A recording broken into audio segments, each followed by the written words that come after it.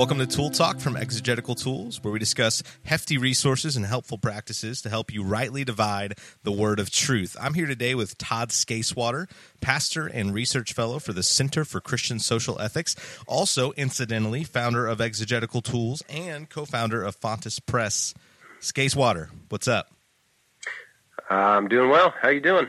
I'm doing well, man. Just ready to chat. I'm gonna talk a little bit about Geerhardus Vos and the Kingdom of God. Now, he is not one who I'm super familiar with. I've seen his name. I've heard great things. Fill us in a little bit. Why are we talking about Vos today? Yeah, Vos is not known by the wider academic community usually, at least not well, but in the Reformed community, he's very popular.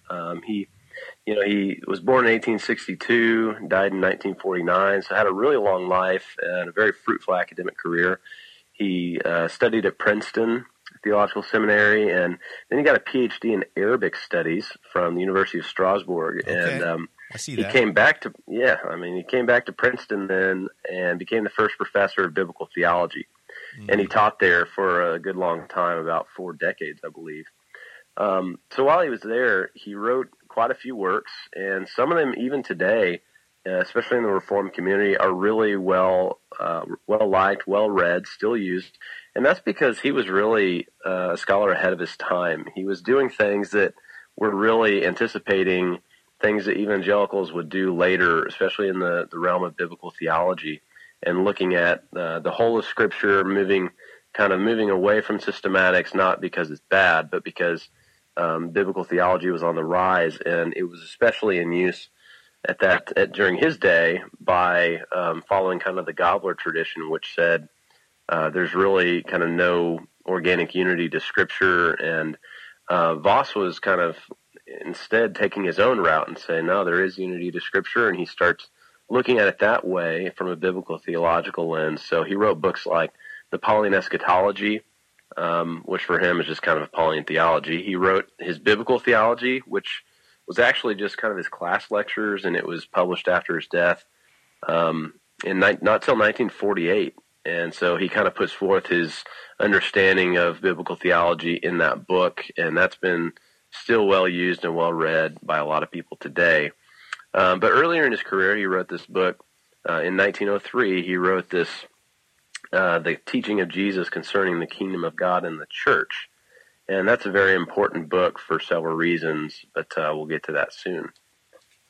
So I'm hearing you talking just a little bit about kind of the genesis of biblical theology, and maybe that's unfair, but at least as a modern category, thinking through those things. I just heard a fantastic lecture from Andreas Kostenberger about the differences between biblical and systematic theology, but just lay it out for us. How would you define the difference? Oh, man. Put you on the spot with that. Yeah, one that's is a good really and one question. is bad. Is that the answer? Yes, and the one that you like is good, and the other one is bad. Well, I'll say there's a lot of different definitions, and even my own definition is continuously evolving because really the word itself, it has so many different meanings that you can't say this is biblical theology, or if you do say that, you're really just slapping a term on something to give it a term. So maybe some people would say that's pretty pessimistic, but I would say that a lot of people do different things and then they just say they're doing biblical theology. So the word itself doesn't really have a whole lot of meaning, but probably the Vos's meaning, Geerhardus Vos's meaning, what he would say is that systematic theology draws a circle and biblical theology draws a line. And what he means by that is you take the same biblical data, and biblical theology takes this historical chronological line and plots the data that way, so that the organizational feature of biblical theology is time and history. And so he does this progressive revelation thing before many people are doing it. But systematics, he would say, it's not different content. It's actually just a different way of looking at the data. So it's taking all of the data and then looking at it, zooming out and saying, here's the whole picture. So instead of just talking about what a covenant was to Moses in his time and his day for Israel, now we're zooming out and we're saying a covenant from systematic theology is looking at all the covenants together, everything we know about covenants, and then coming up with a definition based on the entirety of Scripture.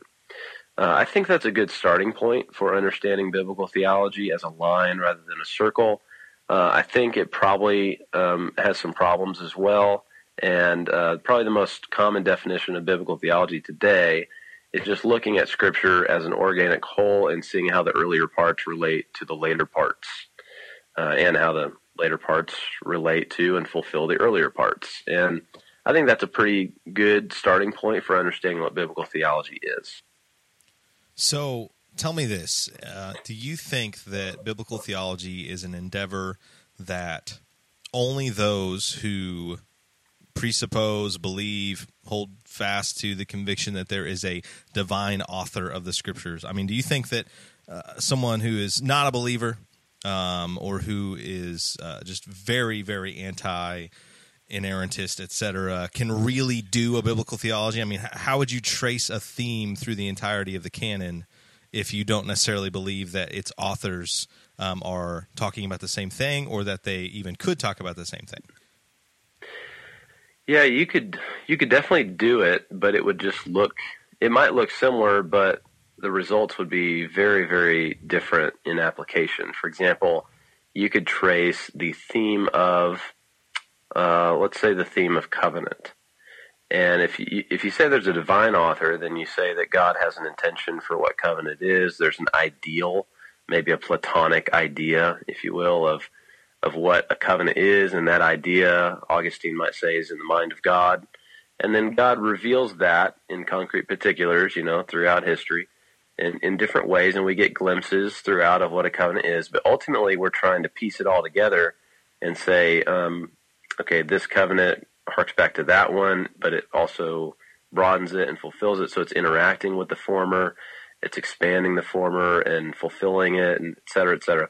And we say, what's God's intention in doing all this? What's he trying to teach us? What's he trying to reveal? Now, if you don't believe in a divine author, you can do the same thing, but essentially there will just be no Platonic ideal. There will be no ideal conception of a covenant. There will be no divine intention for what a covenant is and should be. All there will be are the concrete particular instances of covenants in Scripture. And so you have the Abrahamic covenant, and when Scripture refers back to the Abrahamic covenant, doing biblical theology without the divine author would just mean, how is a later author interpreting and interacting with that previous passage? And then how do authors after that look back on the two of them and interact with that? And so it's just a chain of interaction with previous texts and authors. And I think that's, in a way, why it often goes in the postmodern route, because there's really nothing to anchor that. You can try to anchor it in authorial and human authorial intention, but if you do that, that starts getting fuzzy quickly because of all the challenges to the idea of a singular, definitive authorial intention. And so often, without the grounding of God and his intention, the other way you can go with it is the postmodern route, and it just becomes basically what we call intertextuality, which is kind of this dialogue back and forth between different texts as they interact with each other, and the meaning informs the meaning of other texts, and soon enough you lose all grounding, and texts are just informing texts, etc., in an infinite chain, so that meaning becomes infinite. And when meaning becomes infinite in that sense, without any sort of grounding, it kind of becomes a free-for-all. So I think that doing biblical theology that way will look similar in the methods employed, in the way you're looking at texts and how they relate to each other, but the results and the presuppositions behind it will be very different.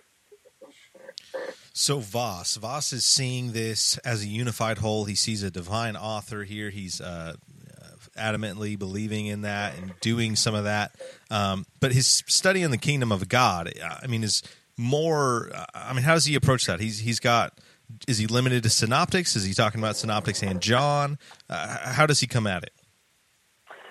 Yeah, well, this is a really important book that he writes. Just to give you a hint, I could be overblowing this, but I read Ladd in seminary, his New Testament theology, and then eventually his Presence of the Future, I believe it's called. But his larger work on the inaugurated eschatology. And prior to Ladd, Ladd interacts with Voss just a little bit, but between them, like, there's not a huge push for inaugurated eschatology, and Voss really exposited this idea of a present and a future kingdom way before Ladd ever popularized it. So this book is very important. He uses the synoptics, and he looks at John as well, but this book is essentially looking for the most part at the synoptics, at the teachings of Jesus.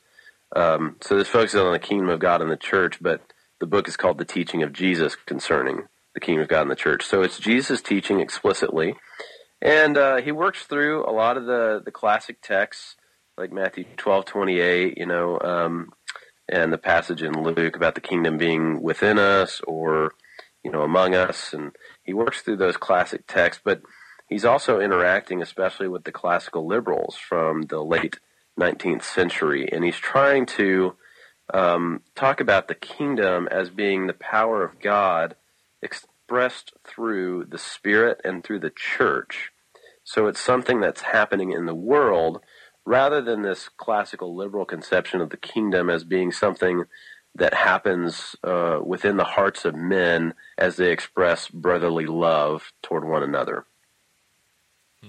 So I've heard this put in terms of spatial versus, and I know different authors are going to put it differently, but versus like activity. So where is the kingdom of God? Is that the question? Or what is happening in the kingdom of God? Is that the question? And I know probably most authors are going to come somewhere to a little bit of a both and there. Do you see any of that in Voss? I mean, so would he be saying then this is less about where, it's less about in what realm, although that's obviously, a part of it you're saying here in the church, but more about activity? Would he stress that? I think he stresses both and throughout. He has, at the beginning of one of his chapters, he talks about the words for kingdom in Greek and Hebrew and Aramaic, and he talks about how they can refer to both a rule and a realm. And then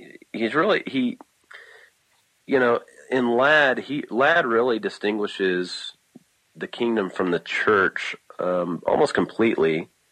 And he has a chapter talking about how the reformers kind of equated the kingdom with the church. And he criticizes that, and he says, no, it's God's activity in the world. It's not, confined to a region. Voss, on the other hand, has a little more nuanced position, and, I would say maybe a little confusing in the way he puts it. He talks about the church as being a part of the kingdom.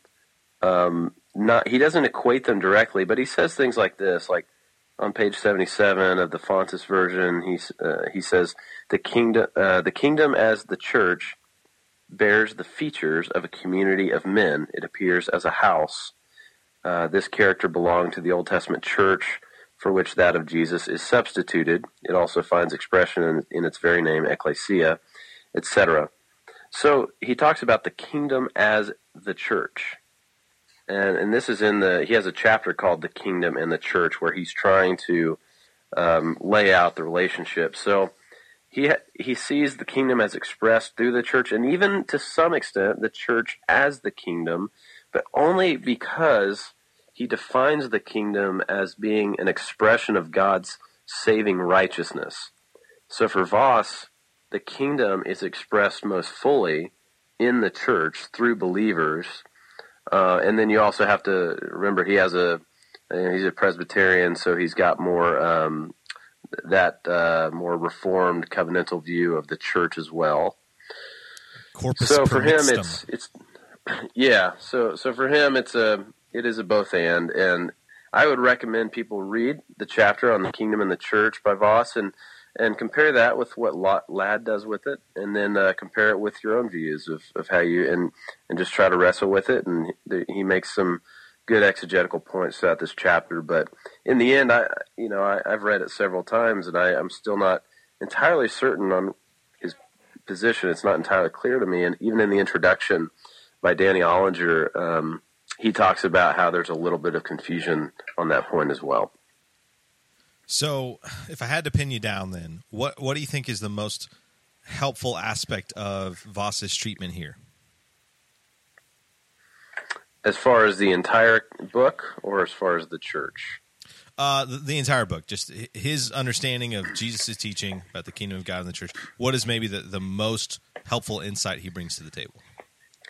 Yeah, I think the most helpful insight is that he's his exposition of the kingdom as present and future, and especially because he's so near, he's interacting directly with classical liberals, and that's something that Ladd in the 70s in his New Testament theology was still interacting with, these classical liberals. But just the fact that he exposits this back in 1903, and he does it very concisely. He does it in a way that's, it's quick, it's to the point. The whole book's only 100 pages. So to be able to read through this, I think it's an excellent introduction to the kingdom of God in the teaching of Jesus. And if I were teaching a class on New Testament theology or on the kingdom or something like that, this would definitely be one of the books that I would recommend, if not only for its concision. And so I think I also hear you saying not just its actual content, but as a model of doing good biblical theology. Maybe a little less, a little more reserved. Probably the fact that you couldn't take away his point might make it not as much of a model. Well, that one chapter is a little, could use a little clarification, but I would say it's not exactly a model for biblical theology, because this was actually first published in a series about the teaching of Jesus, and so it's the teaching of Jesus concerning, and then they had a bunch of different books that just tackled different subjects. So I would say that if he were to exposit his idea of the kingdom, he might have done it, in a more academic way. He might have done it in a less concise way. But he was writing this for a series that was geared toward laymen. And so in that sense, it's pretty clear what he's arguing throughout the book. It's concise. For a model of biblical theology, you could go to his biblical theology. Unfortunately, that book ends, I believe it's after the temptation of Jesus. I believe that's as far as it gets. And so you're kind of like, I wanted him to finish out the rest of the Gospels at least, and then the New Testament. But to see that, you kind of have to read the kingdom of God concerning the church to get his New Testament theology of the Gospels, and then you can read his Pauline eschatology to get his biblical theology of Paul. And so this book's pretty important for filling that gap that is left at the end of biblical theology as well.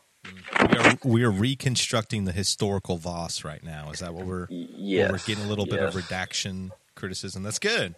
That's good. Okay, Yes. so you mentioned the introduction from Danny Allender. That's in this new version, Fontes Press. I won't make you plug all of that. I'll plug for you. But basically the publishing arm of Exegetical Tools, you co-founded with Cliff Cavittel.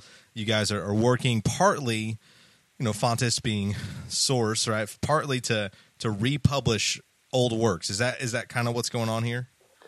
That's one of the goals of what we're doing, and we have several series kind of planned right now that we'd like to curate really good resources for readers, so that they don't have to, there's so many old works that are public domain that you can reprint, and so many of those are still useful today for various reasons. This Voss book is one of them. There's patristic works and things like that we're looking at.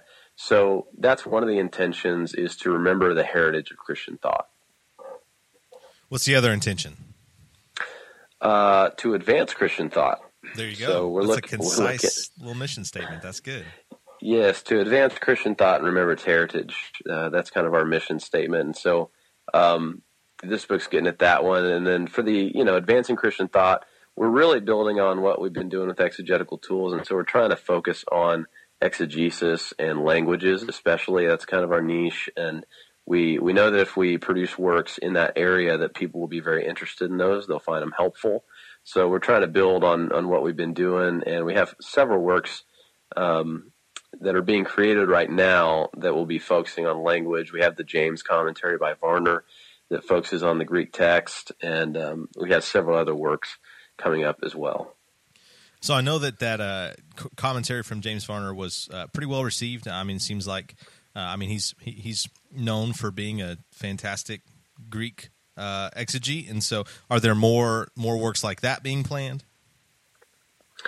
At the moment, we don't have more commentaries contracted, but we do have one of the bigger works we do have coming up is a discourse analysis of the New Testament writings. So that is a work that will focus on the text of the New Testament plus the Greek by applying discourse analysis to it. That's going to be a massive book that covers every single New Testament writing.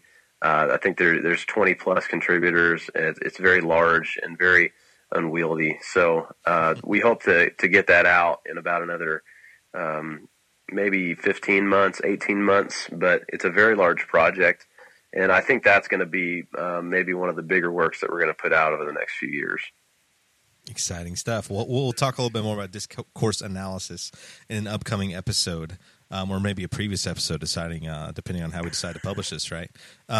So you either already know or you can deduce, listener. That's true. But it's just how it works. So this is good. This is helpful. Danny Ollinger, what does he do? What did he contribute to this introduction? Yeah, Danny Ollinger is someone who might be known in the Presbyterian world. He is known, but if you're in the Presbyterian world, you might know him. He's the General Secretary of the Committee on Christian Education for the Orthodox Presbyterian Church, the OPC. We don't get cool titles like that in the SBC. I know, man. It's pretty weak. Yeah, they won't even call us reverend, man. Sorry, keep going. You can be on the committee. You can be on the committee for committees, though. You could be on. You could even be the chairman for committees on committees. But that is anyway. The committee on the potluck committee. There you go. That's my committee. So that's where I'm at. Ollinger edited. He edited this volume, a Geerhardus Voss anthology. It was put out by P&R in 2015. So that's got just different writings by Voss, because he has a lot of shorter writings, and there's another edited volume with Voss's writings as well. But Ollinger is actually working on a biography for Voss right now, and this introductory essay will be, I don't know if it'll be verbatim part of that biography, but it might be edited. But he had published this introduction online for an OPC thing. And when I found it, I thought I was looking for someone to write an introduction for this book, and I read it, and I thought it was just great because it starts out with a personal kind of biographical view of Voss and his family life and what it was like for him to start teaching at Princeton. And it's got fun little stories that you learn a little bit about Voss as a person. And when you get a peek into someone's personal life as a scholar, you can kind of read their academic work with a little more interest, a little more knowledge on. You kind of understand the person, and if you can understand the person, you can understand their intention a little better as they're writing. But the cool thing about this introduction is the first half is biographical. The second part focuses on the teaching of Jesus concerning the kingdom of God and the church. And what he does is he works through kind of the main thesis, his main points, and then he goes through kind of all the criticisms or all the reviews, of the positive reviews, the negative ones. And he pulls together, a lot of different reviews. And even at one point, Voss reviews his own book. So I did not know that. And when I read this introduction, I thought that was pretty funny. Was his review positive or negative? It was very vanilla. It was I can't remember off. I wrote a blog post on this on Exegetical Tools, and I'm forgetting right now why he wrote it, but check I it, think people. That maybe it'll be linked. I think that it'll be linked. Yes, it should be. But I think what happened was the manager remembers to do that. I think what happened was his book was republished, and then I think he wrote a review in the Westminster Journal or something like that to review his own book because it was being republished. And he basically just summarized the thesis of the book and the main points and didn't say anything good or bad about it. And it was just a very bland review, but a very gutsy move to review your own book. So pretty well done. Anyway, that's the contribution that Ollinger makes to this book is He tells you how this book's been received, why it's important, summarizes the main points, and gives you that insight into Voss's personal life that makes this book much more pleasurable to read. That's good. Yeah, Kevin DeYoung recently mentioned it as something to check out. He apparently thinks it's worthwhile. So all of our Presbyterian friends have already Googled this by this point. Convince, just for fun. Just let's have fun. We're both Baptists. We're low church guys here.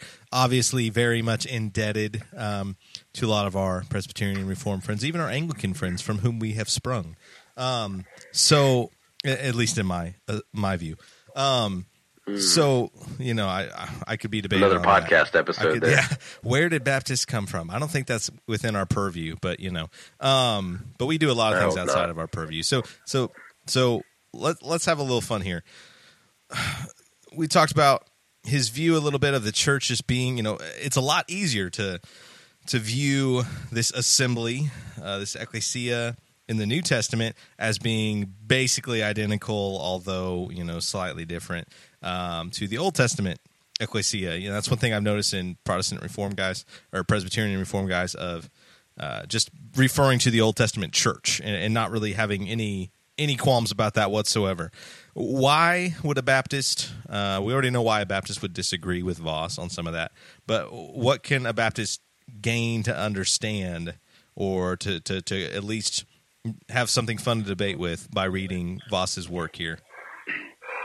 I'm putting you on the spot, man. You got this. You are. That's a hard question. I think, first of all, the common ground is large that Baptists, Presbyterians, Anglicans, low church, high church, everyone can appreciate what Voss is doing with the kingdom here. They can all appreciate the idea that the kingdom is present here and now through the saving power of God and his righteousness as it's manifest in the earth. Now, Voss does have, in his chapter on the kingdom of the church, he does have quite a bit of discussion on Matthew 16 and the rock passage, Peter being the rock. And I think that's a good section for anybody to read and interact with, because that's a tough passage. And I, recently researched that passage just a little bit, not extensively, but enough to kind of get an idea of the different views and the different problems.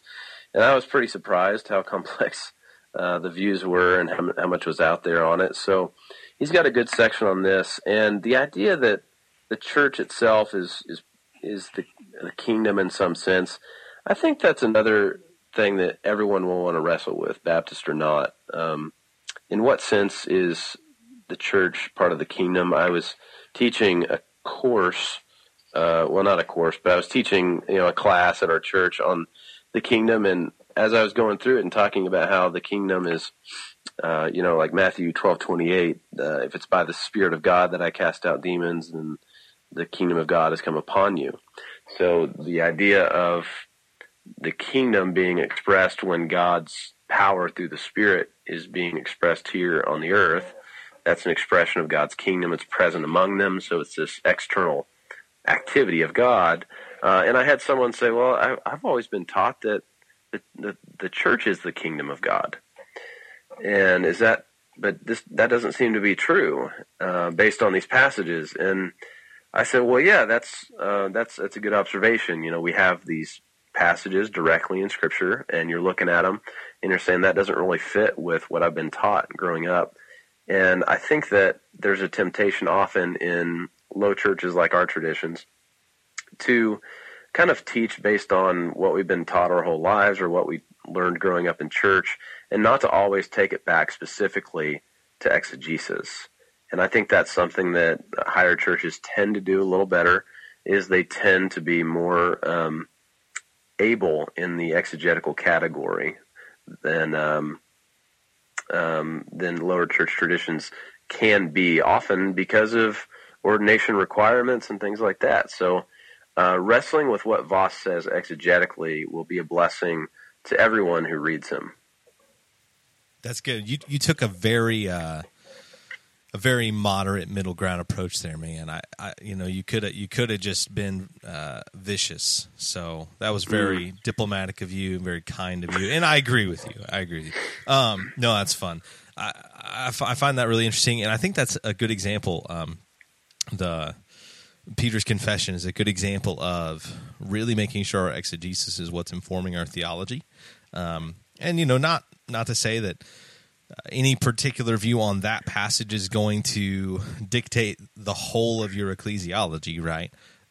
But that we're constantly coming back to this and not just saying, well, this is what I was taught, et cetera, et cetera. So I'm glad to hear that. I think that's helpful. I think that people are going to enjoy checking that out, thinking over these things, especially those that are more biblical theologians, a little bit more theology-minded. But I really hope also that they will check out this book from Voss just for the way he understands the Scriptures and exposits it. I think that can be really helpful. What's a particular passage of Scripture that you've been dwelling on here lately? Related or unrelated? You always hit me with that. I hit everyone with that. Don't you listen to the podcast? Yeah, I do, and I forget.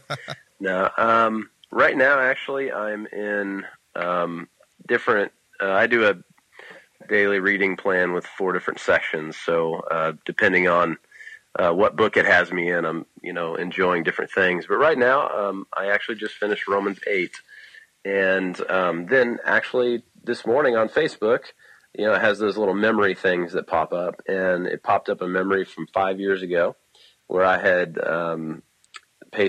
copied and pasted, shared the Romans 8, 38 and 39, just the promise that God, we can't ever be separated from God's love. And as I think about that in relation to the kingdom of God, I think about how that's both encouraging and enabling, because I can live a life that goes through my routine, and I can get done what I need to get done, and I can go home and be a father and a husband and just kind of go through those things. Or I can really lean into the love of God and take chances and try to do things positively for the kingdom that will advance the kingdom. And about 9 months ago, I did something that I just kind of leaned into God's love and took a chance to do something. And 9 months later, I saw it bear fruit. And it was really cool to see that sometimes when you take chances, it seems like a waste of time and nothing comes of it. And other times, you just realize, like, God's love, I'll never be separated from it. And he's extended such permanent love to me. And so I can go out of my way to extend that to others. And you take a risk, you take a chance. Maybe you put yourself in physical danger to do that, but you're trusting in the love of God. And sometimes that bears great fruit, and you're doing great things for the kingdom, and you're spreading the power of the Spirit in this world, which is advancing the kingdom of God. So that's what's been kind of on my heart lately as I've been reading Scripture. Amen. That's good. Always a pleasure, Todd. Thanks, man. All right. Thanks a lot, Travis.